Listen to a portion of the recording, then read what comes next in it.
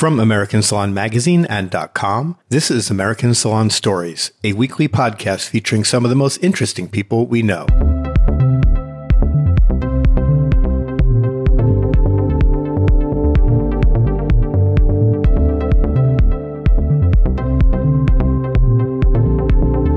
I'm Gordon Miller, your podcast host and the CEO of Hairbrained, the industry's online community of craft hairdressers. Thank you to American Salon for the opportunity to have these amazing conversations every week.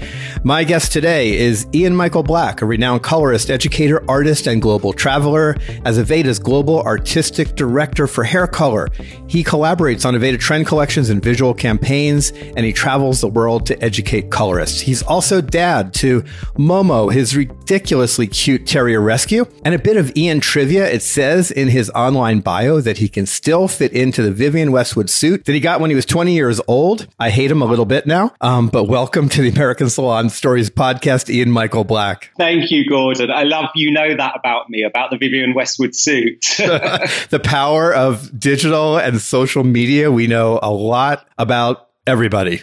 It's quite scary, the things that are out there in internet world about you. It is a little scary. It's also a lot of fun. The fact that I know about Momo, by the way, that would be on Instagram at Foxy_Momo. I think everybody should be following Momo. Oh, she's very cute. She's an absolute sweetheart. And I love that she's a rescue dog. So good for you for that. Well, you've got a rescue dog as well. And, you know, what's been interesting is having the dog, you realize that the world's divided into two lots of people, those that would rescue and those that wouldn't. Mm-hmm.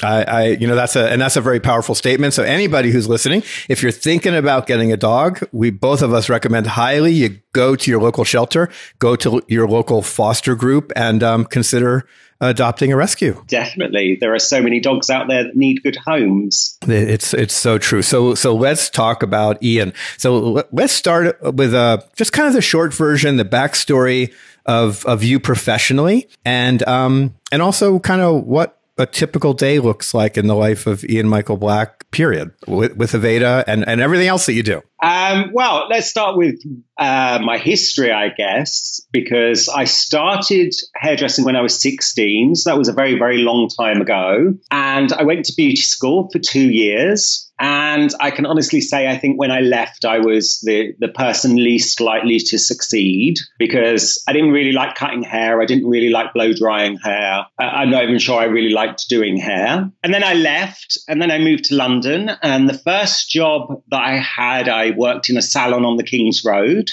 But strangely enough, was 2 doors down from Vivienne Westwood. And I thought, if I go and work there, I can make friends with the people that work there and get their staff discount, which worked out perfectly. And then I sort of grew out of that and went to work for Toni and Guy. And it was sort of in the mid-90s and they were really at their peak. And I think, you know, it was a really interesting time to join because it was much before the company got really big. I mean, they've got thousands of salons now. I mean, it's incredible what they've done with it. But, you know, I started working there when there were maybe 5. And I started there and I was very happy and I was just being a colorist and I was really kind of finding who I was as a hairdresser. And I was working, you know, it was a really amazing place to work at the time. And then the girl that was the head colorist in the salon I worked in, she was always like, oh, you should teach. And I was like, And I just kind of went along to an art team meeting, really just to shut her up, and ended up loving it.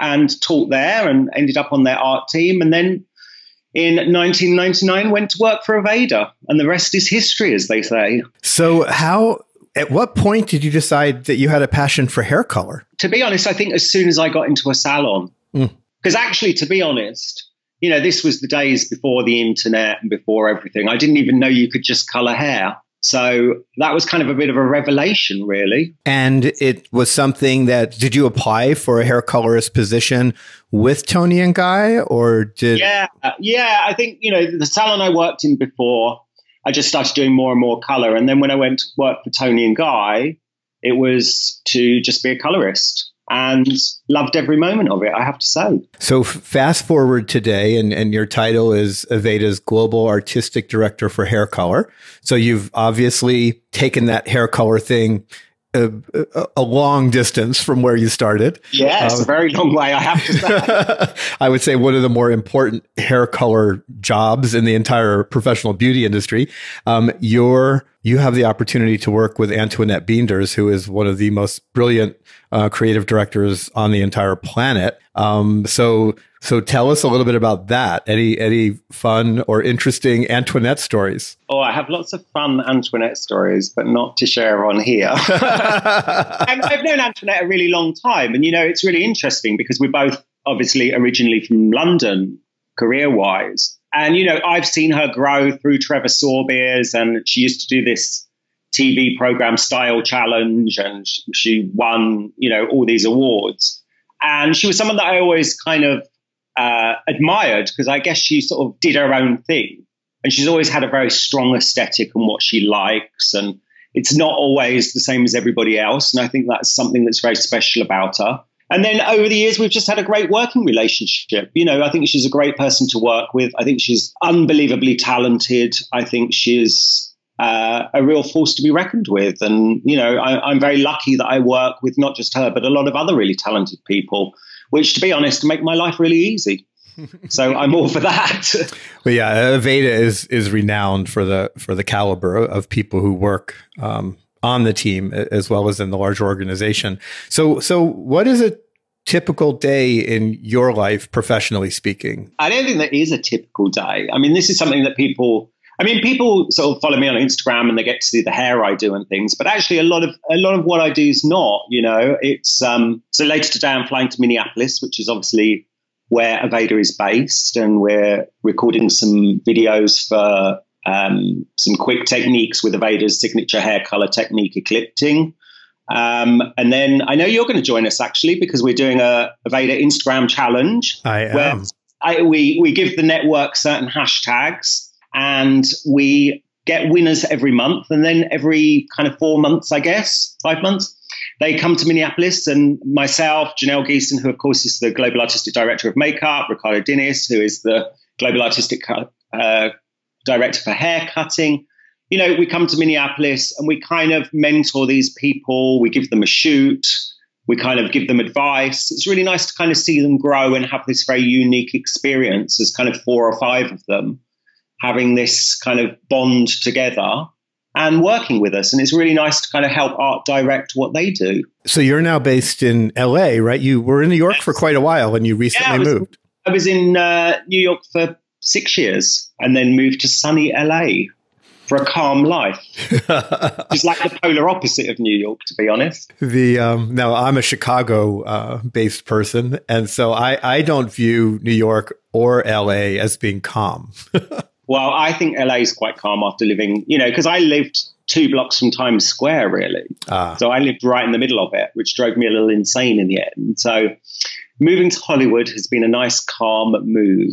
But it's very interesting, living on a different coast. I think the aesthetics are different. I think there's much more of a kind of hair community on the West Coast. It's very interesting. I think there's a very strong, I guess because the West Coast is maybe more into social media than the East Coast, I think. But I don't know. I think there's a really strong bond between hairdressers here. And I think there's a lot of support between people, which I think is a really kind of healthy thing in the industry. Do you see a difference at the client level in terms of hair fashion, as in particular as it relates to color, East Coast versus West? Oh, yeah. I think there's quite a big difference, actually. I mean, I think there's a lot more brighter colors on the West Coast. I think people have a lot more fun with their hair. I mean, I think there's just different aesthetics. When I was in New York, everybody wants to look like, they didn't dress up, even though they obviously spent about 3 hours getting ready, whereas in the West Coast, people want you to know that they spent 3 hours getting ready. And I think there's just a more sense of fun around hair color on the West Coast, to be completely honest. I think I see a lot more brightly colored hair and a lot more people just kind of playing around with stuff. And I think it's, anything that encourages people to play with hair color is, I think, a very positive thing. Well, and something that certainly has inspired people, professionals and consumers alike to play, quote unquote, with hair colors would be social media. And so I definitely want to talk a little bit about that. You mentioned the Instagram contest that Aveda is doing and talked about mentoring. I want to get to that in a moment. But big picture, like what's your take on the impact of social media on hair color? Well, it was really interesting, actually. A friend of mine was talking about this the other day, and they've got absolutely nothing to do with hairdressing at all. And they're a kind of blogger and big on Instagram and stuff. And, you know, and they said to me, it's really interesting. They said the two businesses that have done the best out of social media is hair and coffee shops, which I thought was quite interesting for somebody that's got nothing to do with the industry. But I think particularly hair color, because, you know, Instagram's visual and, you know, and also you're not having to see maybe the detail in the haircut or whatever. So you can take pictures of the backs of the head and show lots of color. And I think it's really pushed the industry forward, and I'm all for it. And I think, you know, it's just a different way of communicating. You know, I think it's something fun. I think you can really inspire people. You know, I just put pictures of work I'm doing, you know, on there, and you meet people around, and it's amazing the sort of huge kind of influence you have on these people all around the globe, because every day people are tagging me and they used a certain formula that I put on there or something. And I think it's a great way of people swapping ideas. And I think hair color has done incredibly well off it. So I'm all about the social media. You mentioned kind of the personal connections, and I'm so fascinated with that because, you know, we've both been in the industry for a little while, and you've been traveling the globe for quite some time. And I'm sure before there was social, you know, you'd meet all these people who ideally maybe you'd want to stay connected with. I certainly think many students in classrooms for educators like you wish they could have stayed in closer touch with you in years past. What's your take on social in terms of that connectivity? And not just kind of the obvious, but do you feel bonds with students, with those people that you're working so hard to move their careers forward? Do you feel a difference today than in the past? I think it's like night and day, to be honest. But in a very healthy way. Mm-hmm. You know, I think now somebody can come on a class, it's whatever you've taught them, they do it, they put a picture on Instagram, they tag you in it, you can see what they've got from the class, which to me is the most beautiful thing in the world, where you've taught somebody this idea and they've gone off and they've taken that idea and made it their own and got this new look with it. And I think it's amazing. I think it's incredibly flattering. And I think just they can, you know, it's that thing of, you know, they can DM you and ask you something that they've maybe forgotten from the class, or just to ask advice on stuff. And I think, you know, that availability to people is, you know, it's quite unique, really. You didn't have that 20 years ago. And now anybody can, you know, DM me and ask me anything, you know, and it's very rare I don't reply. You know, I'm always very conscious of that because I think you have to. But, you know, I think just that people feeling connected to a bigger community. And I think the great thing about it is, you know, it used to be all about you'd have to be in a major city if you wanted to make it. And I think now it doesn't matter. You can be in the middle of nowhere in, you know, Montana. It doesn't make any difference. People don't necessarily presume you're better because you're in New York anymore. And I think that's the power, that you don't have to, you can stay where you are and you can be very successful and you can do great work and you can communicate with others. And I think there are some really great kind of communities out there through social media where people, maybe they're not so inspired by the people that they work with or the salon that they're in, I don't know, but they can be influenced by all sorts of people all around the globe and have, you know, it's a free for all. So we all have access to everybody, which I think is amazing. And, you know, and that point, you know, that has really helped to, in America, kind of supercharge the independent movement, you know, those going into suites, those going into booth rental, because one of the challenges for so many who perhaps, I don't know, hit a block in their career and thought something different than the traditional salon was an opportunity. Sometimes they got stuck because they weren't going to have a team to be around, which for them maybe meant they lost their inspiration. They lost the connectivity with a group of people. And social has kind of created another way of having that engagement that I would argue has opened the door for the independent category to grow. Totally. But I think it's quite weird that everybody looks at this kind of studio suite kind of model of working as something really new. And to me, it's just 20 years ago, people just used to leave the salon and be a mobile hairdresser and go around your house and cut your hair. Whereas now they're going to have a little studio. And I think, you know, I have a friend here in LA who had a studio, and now they've got an amazing salon on Third. So, it's just a different way, isn't it? I think it's just the modern version of a kind of home hairdresser, really, but with better skills. And in some ways, it's the evolution of rental, period. I mean, in this country for a very long time, there's been chair rental. And this is the chair rental also on steroids, that you not only have a chair that you're renting, but a space that comes with it. And, you kind of create your own vibe. And, but again, as you say, it's just another way, and they all work for different people at different times in different ways. It's all good. Yeah, and I think what's great is you can, especially through social media, you can decide what you want to be known for. And it's I teach a social media class, and I talk about using your Instagram as your lookbook, and getting your guests involved in the whole process and getting them to follow you, because at the end of the day, why are they bringing in a picture from Pinterest that I did when they can be inspired by the work that you do? And I think, it's having a paradigm change sometimes in hairdressers to sort of how they approach social media, because sometimes I think people, they're just putting photos out there hoping that something's going to happen. Whereas, I'm like, just focus it a little bit more. It's better to have 200 followers that come in and you do their hair than 20,000 that never come in. So, use it to your advantage and make money off it. That is such an important point. And this comes up often in our podcasts, but the idea of followers and focusing on the right way of thinking about of social media, in particular Instagram, and not always going for that 20, 30, 40, 50,000 group of followers, unless you want to be an influencer, quote unquote, but rather focusing on the group of people who can drive your business and your career forward. I think it's really interesting. It's like I look at a lot of salon Instagrams and I'm always like, who is this for? Is this for your guests or is it for the people that work here? Because there's a lot of, it's Sally's birthday, but unless you get your hair done by Sally, it means nothing to you.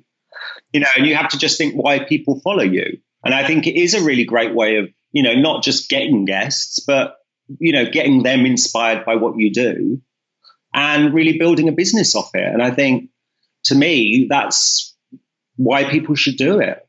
It's to make their lives easier and to make some money off it. It seems the simple thing. It's about intention, and it's about, I think, looking at the opportunities that are being involved in any social context offer. Old school, it was, you can stand as a hairdresser, you can stand in the Starbucks line and wait for your coffee, or you can stand in the Starbucks line with the intention of networking with the people who might be in line with you because they live and work in the same neighborhood, and pass out your card and get your coffee. And social to me feels kind of the same. You can be on there and you can be social, or I think if you're more savvy, if you're more driven to take your career to a better place, you can be on social with some business intention as well. Yeah. And I just think, the thing about social media is it's social. It's just real life online, and people go, oh, everybody's trying to be something they're not and show this glamorous life. But that's what everybody's doing in real life anyway. It's just a different form of it. And I think, it just creates different communities. The community used to be the shops down the road and those people that work in the shops. But now the community is much more focused into what you do. And, there's these little communities of kind of hair cutters. There's ones of hair color. There's certain people that people follow because they like certain looks.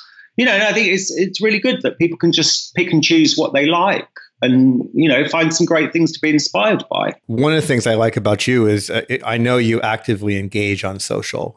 We follow a lot of the same people, and I'll see a photo come up and I want to hit the like button, and often your name will already be there, so that you beat me to liking that photo.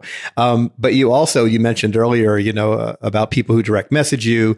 I've direct messaged you. You are very fast, kind of Johnny on the spot on responding to that, and which to me is one of the keys to being successful online, just like in the real world, that you respond to people, that you react to people. Talk a little bit about that. Like, how do you recommend that people prioritize and find time for engaging, and how important do you think it is? I think it's incredibly important. And I think, the more successful you are on social media, the more important it becomes. It's, I have some friends who have, hundreds of thousands of followers and they just are like, every day I just think, wow, how did this happen?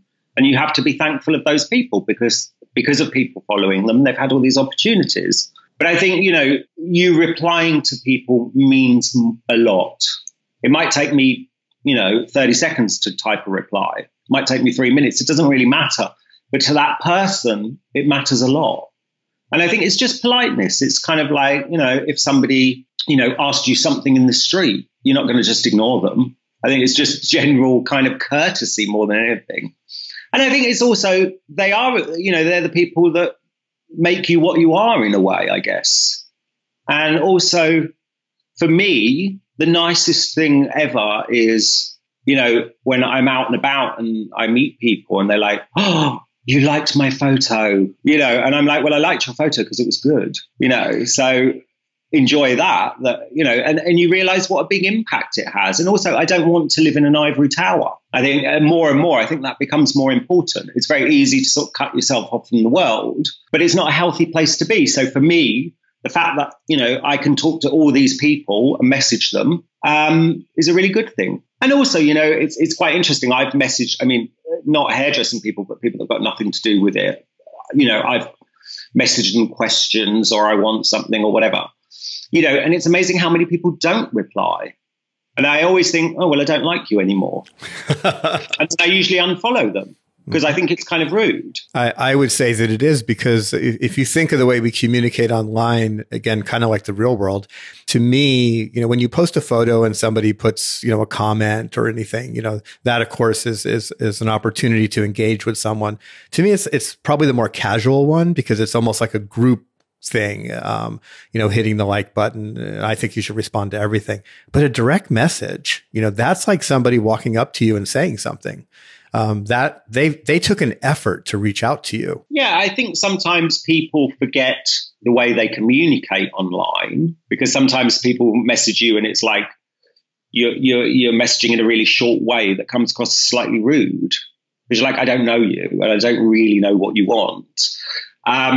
So, I think you just have to ask things nicely because, it's like a text message. It depends what mood you're in when you open the text to how you take that message. So always keep that in mind. No, that's a great point. Again, kind of context and, being aware, because again, it's like that human interaction. I think we're so much more conscious of the words that we use face to face. And we have kind of filters that make us stop from being rude, or our tone of voice. There is no tone in an email. So sometimes you think you're typing something and you're being perfectly nice, and the other person reads it, and because it's short and clipped, they think, oh, he was so rude. Yeah, it's quite interesting. The thing about social media is it's just like real life, isn't it? There's things I love about it and things that drive me mad. It drives me mad when I put a picture and I don't put the formula there, and then everybody's like demanding that I put the formula there. But it's usually a picture that I did months ago. But especially if it's something kind of editorial, I did it months ago. I actually can't remember what the formula is. So, and especially if it wasn't something that was like done for Aveda, it was, done for an editorial thing or with one of my friends or something. I just actually don't remember. And it's like, I'm not stingy with giving formulas out there because I love, sharing them and inspiring people, whatever. But, sometimes you do feel slightly under attack when you don't put them there, which kind of drives me a little mad, I have to say. That's interesting for sure. I'd love to ask everybody this question, and I'm going to do it in a little bit of a series of questions with you, but start with, what's the best advice that anybody's ever given you professionally as it relates to color, some way, somehow? And of course, why that might be of interest to our audience. Well, actually, the probably the best pieces of advice, there's a couple, is many years ago, somebody said, it was an old boss of mine, and they said, don't worry about what everybody else is doing, just worry about what you're doing. And I thought, actually, I really took it to heart. And I was like always thinking, oh, well, they're doing this or they're doing that or whatever. And actually just focusing on yourself. It doesn't really matter what anybody else is doing because we all have different paths and we all have different jobs and we all have different, whatever. And then I used to work with somebody who just used to always say, with everybody's color, but is it beautiful? And, and I really took that to heart. And to me, it doesn't matter whether it's a few highlights. It doesn't matter whether I'm covering someone's grey hair. It doesn't matter whether it's dyeing someone bright pink. It really doesn't matter to me.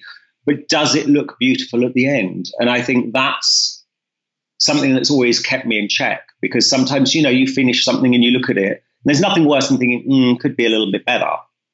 And sometimes people I work with were like, oh, you always take so long, and I'm like, because I just want to refine it and refine it and refine it till I can just go, that's it. It's as good as it's ever going to be.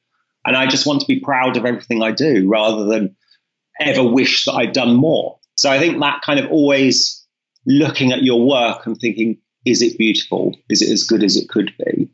Is something that's really stuck with me my whole career. That's great advice. I'm just curious, how it's probably so much a part of who you are. I don't even know if you think about it as much anymore, but is that a moment in time decision? Is it something you kind of weave in and out of the process that you have as you're doing hair color?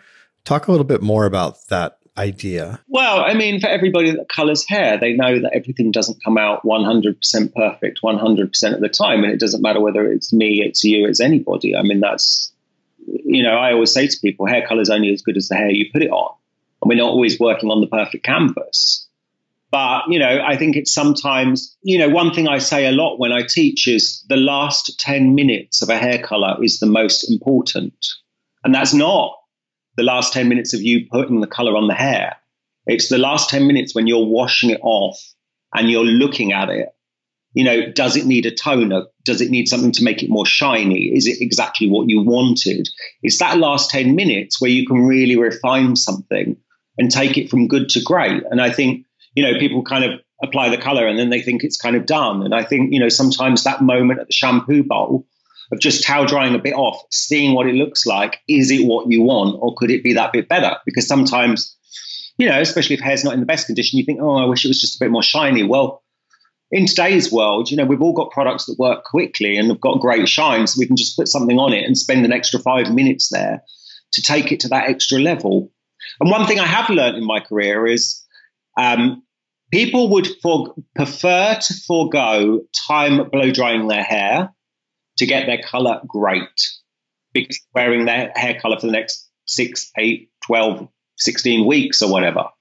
And there's been times where I'm like, I know somebody has to go and I'm like, I want to spend an extra 10 minutes on this, refining this. It means your blow dry is not going to be as good. And they're like, it's totally fine. And I think, as hairdressers, we sometimes focus on, the service of doing A, B, C, D, whereas sometimes it's the care of that person that's the important thing. So, I would prefer for someone to walk. I want everybody to be finished perfectly, but, I would prefer to spend the time on their color and get it just the best that I can. So I know when I bump into them in Whole Foods in 4 weeks' time, it's going to look great. So, I think it's always making sure that you do really refine it in the way that you'd like to see it. I love that. The makes me want to ask about kind of the other side of that coin, which is the start of the process with a client, which is the consultation. I remember talking a while back with Tabitha Coffey about consultations, and she had read a study from one of the brands that 90% of hairdressers say that they consult with clients on every service, and 90% of consumers say no one ever consults with them. Well, I think that's very true, because I think what sometimes, sadly, people's consultation consists of, that guest sits down and we say, what do you want? No, they're not a hairdresser. They're not a professional. We are. So it's like, why should they know all the options? And having that discussion. And I think, people think that consultation is asking all these questions, whereas actually I think it's more of a discussion about their hair. One thing I always say to people, find out that one thing that makes people mad about their hair. If you can fix that, they'll have you for life. So I think it's really having a discussion, and it's not just how was your color last time, maybe, but, how was it over the 12 weeks since I saw you last? What are you happy about? What would you prefer to change a little bit? What do you like? What don't you like? Just having a very open dialogue, because they obviously think your work's good, because otherwise they wouldn't be back in your chair. But I think it's that dialogue of finding what worked, what didn't, and playing around with it. And I think, it's a journey. And you have to be on a journey with things. I mean, it's interesting you said that about Tabitha. I was reading something recently, and it was saying that, hairdressers are under the illusion that clients leave them because we don't give them something different. Whereas the reality is clients leave us because they think we don't care about them anymore. Ooh, that's profound. Yeah, and I thought that was really interesting, I have to say. And I think, it is about treating everybody as an individual. And it's very easy for Mrs. Smith to come in every 6 weeks and you're like, hi, and you've already mixed the colour up before she's walked in the door. But actually, and you just do the same process every time. And I'm like, but it's different hair every time. So it's a different time of the year. You sit that person down and it's like, what do you need today? Because that's not what you needed 6 weeks ago. And it's not what you're going to need in 6 weeks' time. But what do you need today? And also how they feel about their hair. Because, people stay in a safe zone of always having the same thing because they don't know any different. So I think it's our job as professionals to give people suggestions and kind of nudge them in the right direction, really. And I just want to reinforce that about, the caring. When I do programs with groups of hairdressers, I often try to channel a consumer because I am a consumer. I'm not a hairdresser. And I love being in the salon and I love thinking about the experience. And I love talking to my fellow consumers about their experiences. And most of us consumers, I would argue, it takes a lot for us to leave you. We want to love our hairdressers. You can not do the best job. Most of us don't even realize it. We're not you, we don't have that eye, but when we do realize that you've done less than what perhaps we wanted or expected, we're extremely forgiving if we like you. And I would add, based on what you said, and if we believe that you care about us. Yeah. And I think that is, and I always say to people, that person in your chair pays your rent or pays your mortgage. So you better appreciate them. And also, it's very easy to get into that. How are you today? Have you had a vacation? It's just actually treat them like an individual and remember, things about them. And if you haven't got a good memory, write them on your records and then you've got things to talk about. So that is, again, that's just great advice and important. And again, channeling from a consumer perspective. When you go into a salon for a second appointment and it's a busy salon and that hairdresser doesn't remember you and that they don't, you just know it, and again, maybe it's just your second time there. It's like a letdown to the client. It makes you feel small, Well, I think what people forget is as a hairdresser, you've got hundreds, thousands, whatever clients. Yes. They've only got one hairdresser. Yep. Or two at the most, usually. Yep. So you are a big part of their life. They might not be the biggest part of your life. Yes. You've got a lot of them. But you have to remember that to that person, it's important. And, if you do get somebody and you don't recognize their name, look them up and see if you did them before. Yes. Because nothing's more flattering than going, I know it was 7.5 weeks since your last hair color service.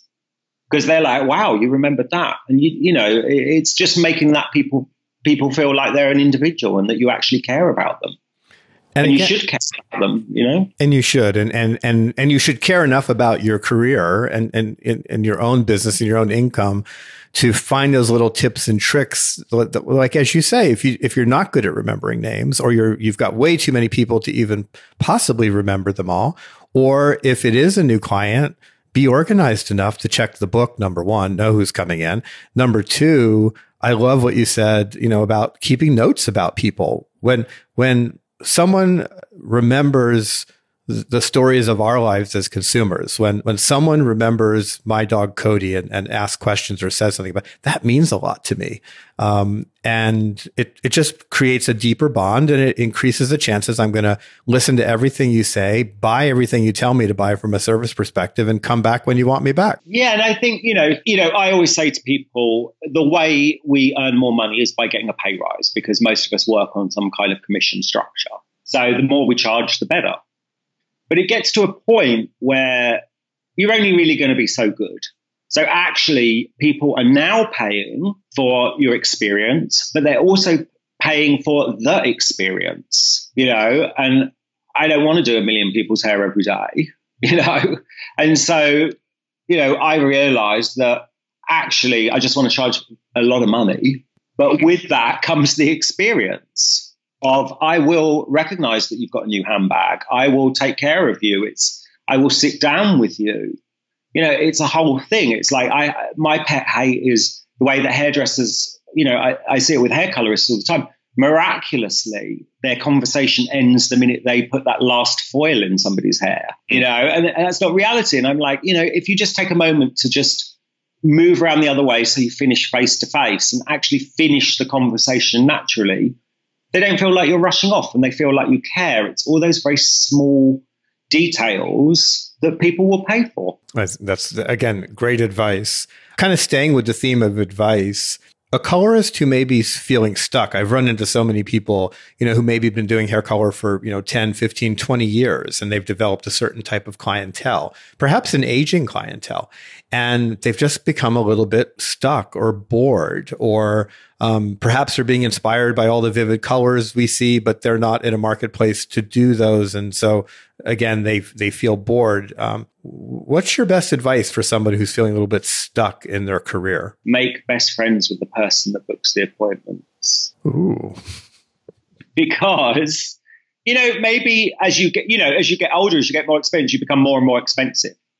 And so it's kind of like, oh, you've got your regulars, you've got that, you're the easy one for them to deal with. Well, actually, maybe you want to do some younger people. So actually have a discussion about maybe they can send some of the younger people to you. You can have fresh blood in your chair. You can have a kind of different aesthetic sitting there. Rich middle-aged women all have daughters. So, encourage them to get their daughters to come in. And I think sometimes, people underestimate the power of just spending a day with your friends doing some hair and doing something fun just for, the fun of it. So I think, it's about you being proactive about stuff. And I think, just in general, people sit there and wait for the world to come to them. And it's like, if you want a younger clientele, you have to see how you can get that, and maybe it's you start doing a few people at a slightly cheaper price because it's feeding you creatively. Maybe it's, you just spend a day getting some girls in as models and having fun and, jamming with some other people in your salon. Maybe it's just having a discussion with the people that make the appointments because maybe they don't know you want those kind of clients. So I think there's kind of lots of ways you can kind of go about it. Also, use social media, put your work out there, have some fun, and, don't always use these really big hashtags. Use more local things where people can kind of find you. I love every bit of that. And now we're swinging back towards social media again, which gets me all excited. So you're doing some classes on that. So give us a few tips, things we haven't talked about if you're speaking again, and maybe it goes beyond hair color, but specific to hair color, maybe big tips that you want to share as it relates to being successful on social. Well, one is called social media. So be social. And I think that's something that people forget. I see people being really stingy with likes. They'll be scrolling through. I mean, I've had friends do it. They scroll through in front of you and then they pass your picture and you're like, thanks for the like. And they're like, oh, you get plenty of likes. And I'm like, well, I hope you accept that everybody might think that when they look at your picture. I think it's understanding your audience. And I think that's one thing that, if somebody follows you for hair, they don't really care if you've got a new kitchen floor because that's not why they're following you. And also, they don't know that much about you. So you have to kind of keep that in mind.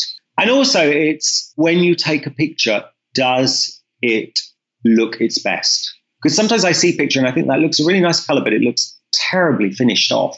And, it's taking that time to really refine that end result. Quality speaks for itself. And also being true to your message. I see lots of people's pages and they're like, such and such hair color or such and such makeup or such and such whatever. And then you go on their page and I don't see any hair color on there.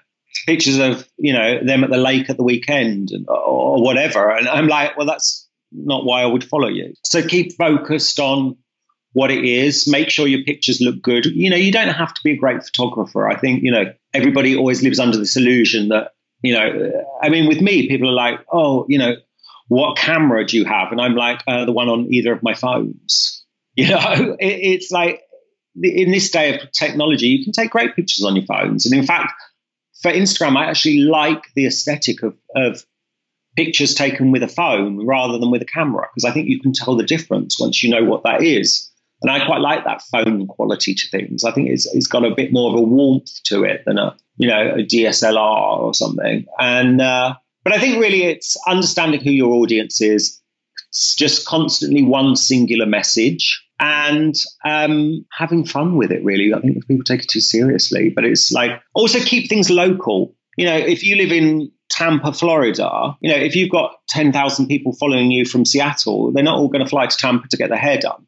So actually what you want is people that are very local and interact with other people, make a community locally, especially, if you're running a salon Instagram, it's connect with local businesses. So you all have this kind of community feel. And for those who struggle with something you referenced, which is, kind of the new kitchen floor, as you mentioned, mixing of the personal and professional.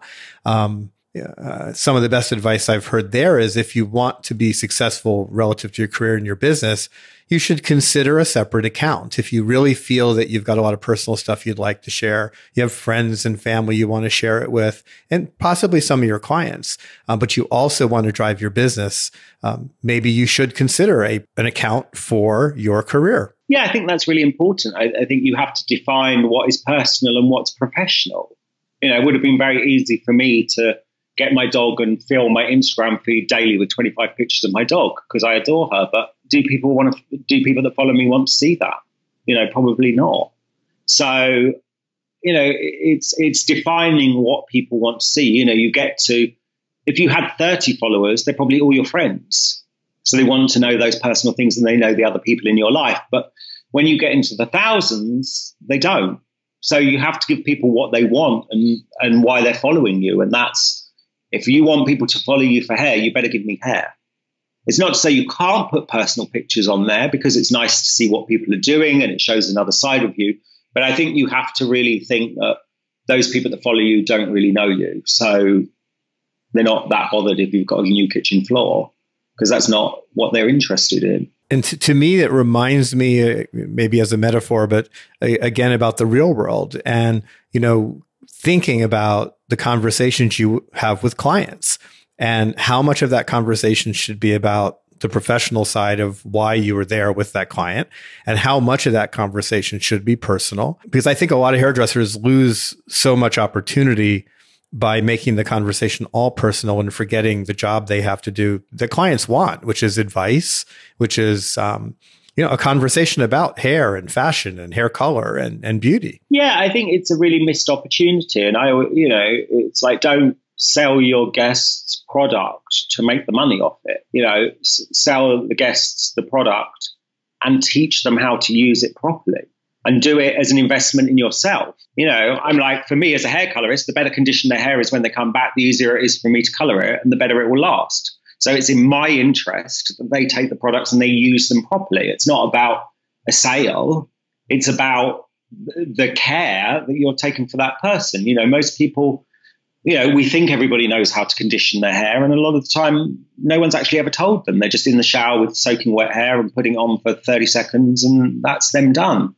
So I think it is about having that opportunity to have those conversations and also have the right conversations about how they do their hair at home. Because how you're drying it might not be how they dry it because they like this special blow dry because that's what they get when they come to the salon. And the number one complaint that I hear from my consumer friends, and I've heard it through most of my career when I ask them about their salon experience, is that they don't feel prepared to do their hair at home based on the consultation they got or didn't get.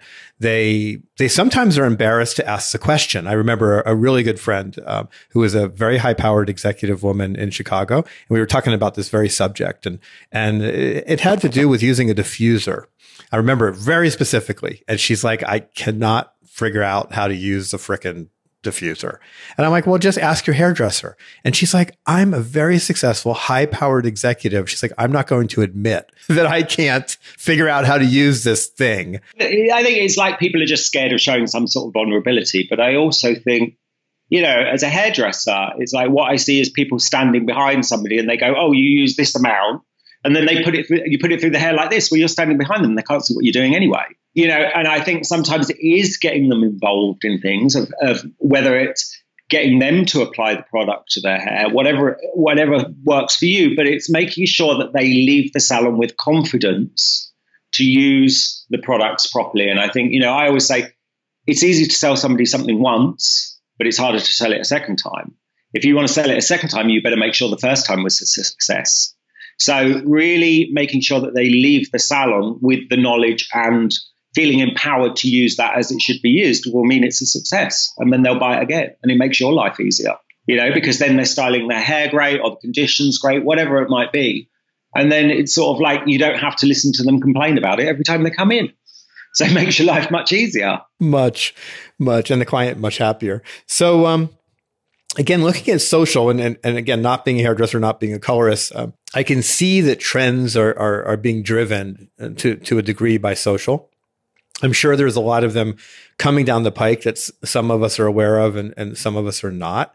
You're in just such a great position globally and with such a big company to kind of have some insights from a trend perspective as to what might be coming in hair color. So any predictions, any thoughts, any stuff you're seeing happening out there that we should know about? Well, I'd say the two main things is, we've been seeing sort of these very cool tones for quite a long time. It's all been about the silver hair or this blue hair or this green hair or, these very cool kind of colors. I think things are getting a little bit warmer, which I think is a big thing. And the other thing is the sort of no statement hair color. It was the cool people were having this statement hair color and having baby pink hair, and actually now that's caught onto the masses. And actually those people that are the real trendsetters are actually moving away from that and almost want that didn't she kind of color her hair. So it's this almost like hyper real natural look where you can't actually tell whether somebody's hair is colored or not. They want it to just look like this amazingly beautiful hair that maybe you did just wake up like that, and the statement is almost not making a statement with your color.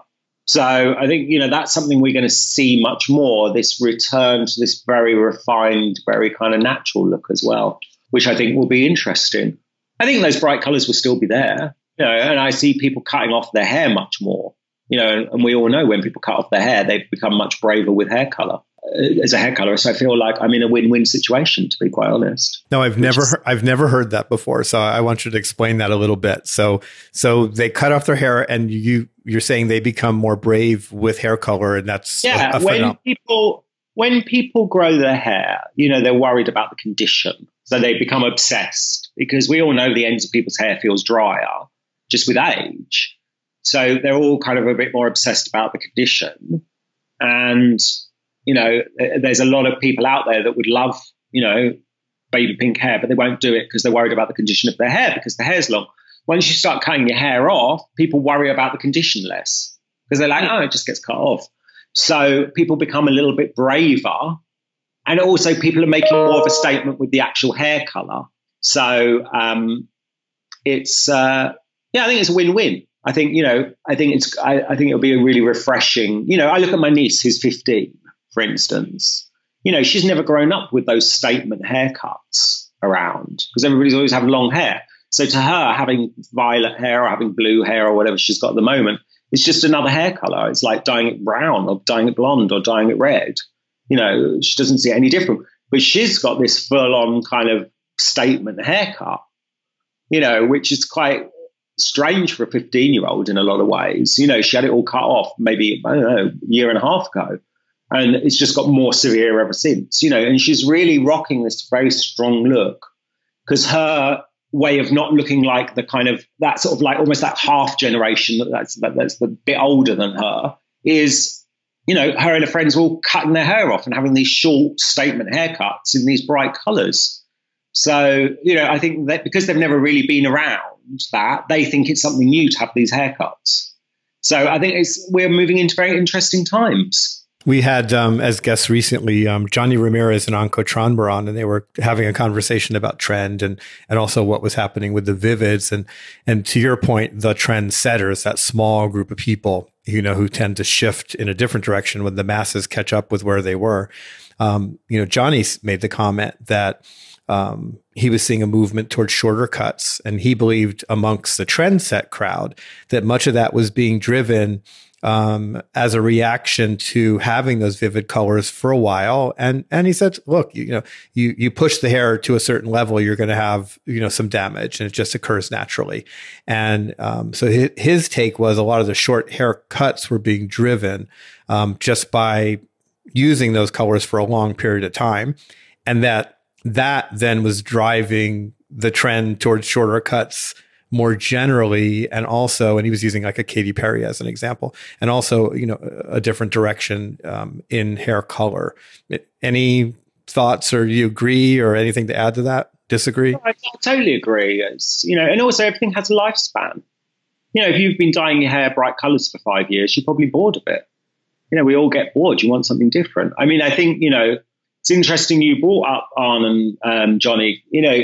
I think they're a really good example of they've really taken their look and really become very successful with it. And also, they've got huge followings on social media. And what I love is you go on there and everything's just this very kind of like soft lived in color. It's not, you're not going on their Instagrams and it's all bright pink and everything. And I think, people get caught up in everything has to be, these bright colors, and it doesn't at all. And there's more beauty in a way in softer things. I always say to people, it's very easy to dye somebody's hair blue. You just kind of, bleach it out and put blue on it. But how easy is it to make a really amazing brunette or a really amazing soft, blonde on a level 9 that looks very natural? They're the things that are hard to do. And I think sometimes because it's maybe not as sort of attention grabbing, it gets a little bit overlooked. And I think that Johnny and Ann's pages, and also, the Instagram page for Ramirez Tron Salon, that they're kind of a proof point that you can be successful on social with almost any kind of beauty. As you said, it's one of the biggest categories on Instagram, as long as it is, to your earlier point as well, beautiful. Well, it's a visual medium. Yep. And I think that's what people forget. I mean, Instagram is a visual medium. It doesn't matter what you write underneath that picture. It's that picture. And a good picture is a good picture. You take a good picture and, it's that thing of, because you're flicking through really quickly, it's a relatability. I can do something in a studio that costs ridiculous amounts of money. But with that, does that always get as many likes as, the back of somebody's head that I've done at home and I took the picture in my bathroom, because maybe it's not so relatable. So, it's kind of funny. I think it's just, it's just a different world, Instagram, isn't it? And I think you have to kind of, a good picture is a good picture. If the hair is good, the hair is good. Actually, it doesn't even matter whether it's my taste or not my taste or what I would want to do or not. I can appreciate good hair. And when I see good hair, I think it's amazing. It really gets me going. So, it goes back to that thing of keeping your standards high. Absolutely. So, and speaking of kind of standards, you're, I'm sure, held to a very high one in your job as a Veda Global Artistic Director of Hair Color. How, that's a big job. How do you find inspiration? Because you're putting out collections, you're putting out, marketing, collateral, support through beautiful imagery. Where does Ian's inspiration come from? I think inspiration's a really personal thing. I mean, for me, I feel like I just get in moods of things. You see, it's like that thing, you see something and then suddenly it's everywhere. And it can be that. I mean, I love fashion. So there's always that side, but it's more the mood of fashion that I like, rather than, I don't want to go and, it's like Gucci's got, a great creative director at the moment, and I think they're really killing it fashion wise, but does it mean I want to wear it? No, I like this kind of return to maximalism, and I like this, the companies like Vetements, which are, really kind of getting huge, that it's kind of almost, it's the ordinary that they're doing, because it's kind of relatable, and they always say they just want to make clothes that people can wear. So I think you have to decide what you like. I think art's a great thing. I like fashion. It's just anything. I think it's just what you see around the world. It's like you take a bit of this, you take a bit of that, you take a bit of something else, you have a mood of what kind of things you're into at that time, and then you just kind of create something. I think, it's very hard to define. I mean, I think everybody always wants you to have this one point of, I was inspired by this, but I don't necessarily think it's that. It's like I was inspired by lots of different things, and all those things together mixed up created this. So, and actually, I like being inspired by other hairdressers. It's been quite interesting. I've been doing a lot recently of working with people where they'll say, oh, can you do this model's hair? It's for a shoot or something. And I'm like, yeah. And not being at the shoot and not even really asking what the look is they're doing.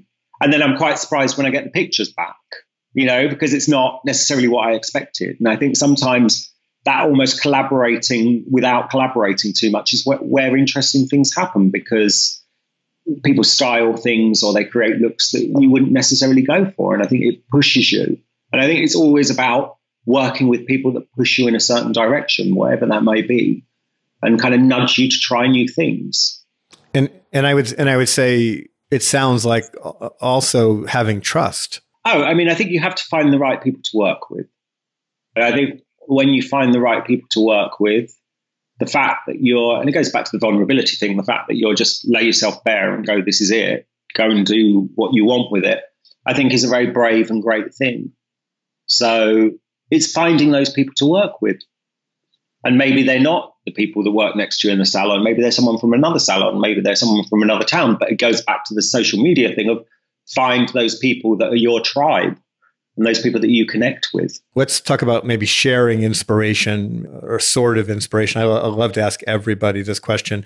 What might you be reading, listening to, viewing, and or obsessing about that you think would be worth sharing with our audience? Well, I'm always obsessing about documentaries. Oh, me as well. Me as well. It's literally 90% of things I watch are documentaries. And, sometimes people can think that I'm a bit ridiculous because I'll watch them about Bigfoot or I'll watch them about UFOs or whatever.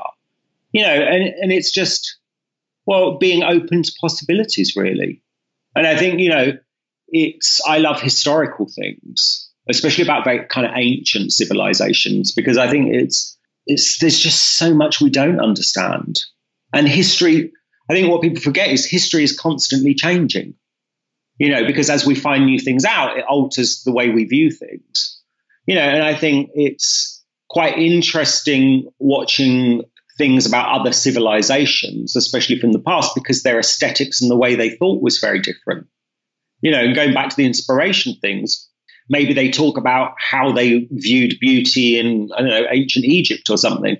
That might give you a spark of inspiration for something, of just thinking about looking at something a little bit differently and pushing yourself in a different direction. But I have a huge thirst for knowledge. So that's what I'm always inspired by, really. I could sit and watch every documentary on YouTube and Netflix and everything else for eternity. I love that. And history and I guess more learning, it offers context. You mentioned, ancient beauty. I mean, all of that gives you context for the work that you're doing today, a broader understanding that serves as a base from which to work. Yeah, and I think the best things are things which give a nod to something in the past, and you can tell where the inspiration came from, but you've created something that's completely contemporary. I was judging a competition in Australia a couple of weeks ago, and one of the pictures, I was just like, I just feel like it was a picture of a guy. And I was like, I feel like it's very 90s, but it looks very 90s. And then this other person had got a picture where I was like, it's like a complete nod to that sort of stripy blonde hair from the late 90s, but done in such a contemporary, fresh way by this kid that I was like, that's literally the most exciting hair color I've seen in the last 3 years. Because it feels so fresh and so new. And I see where the inspiration, or there's a nod to the past, but it doesn't look like it comes from the past at all. It just looks, in fact, it looks like it comes from the future. And I think that, it was incredible. Documentaries, again, I share that passion. So any favorite, any one documentary you would love to, we'll put a Bigfoot documentary off to the side. Any other documentary or documentaries that just pop in your head as favorites or ones that you think people might enjoy? Well, I watch some kind of quite out there ones, but actually there's one called The Island President that I love, which is a really, it's kind of about this guy who becomes the president of somewhere. I won't tell you too much. And it's also linked into climate change, but also how people view that and the reality of how governments react to it. And it's quite powerful and it's a very beautiful story. So watch it. I'm going to go check that one out. So I'm going to check that. Now we're starting to run out of time. So I am going to ask you, where can our audience find you online? They can find me online on Facebook. But the main thing is I'm on Instagram a lot more. So if you want to message me, do that. If you go to Ian Michael Black on Instagram, you can find me there. That's probably the easiest way. And again, you're absolutely fanatical about answering your DMs. I know that. So I don't want to tell everyone to DM you, but I know if most of them do, that you will get to them and you will respond. Yeah, it's like, I mean, I do get a lot. So if I don't reply to people, I can only apologize. But I think, I try to, because it's just nice to interact with people. It's great. And this has been such a fun interaction, if you will. I love this conversation. Let me just say, passionate colorist, educator, Aveda's global artistic director for hair color, and dad to the most fabulous Momo, Ian Michael Black. Thank you so much for being on the American Salon Stories podcast. Thank you for asking me. It's like, I have to say, I'm a huge fan of your podcasts and I listen to them all. And I think they're a really nice insight into, leading figures in the industry. And I feel very honored to be put amongst them, to be quite honest. So thank you very much, Gordon.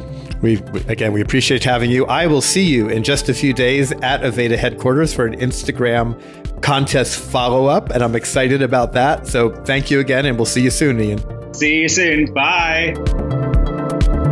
And we'll be back next week with another American Salon Stories podcast. In the meantime, we hope you'll follow American Salon on Instagram, where we're known as American_Salon, on Facebook at facebook.com/American Salon. That's all one word. And of course, on AmericanSalon.com, where you can also subscribe to the daily Beauty Fix e-newsletter. This is American Salon guest contributor and Hairbrain CEO, Gordon Miller, and I can't wait to bring you another American Salon Stories podcast next week.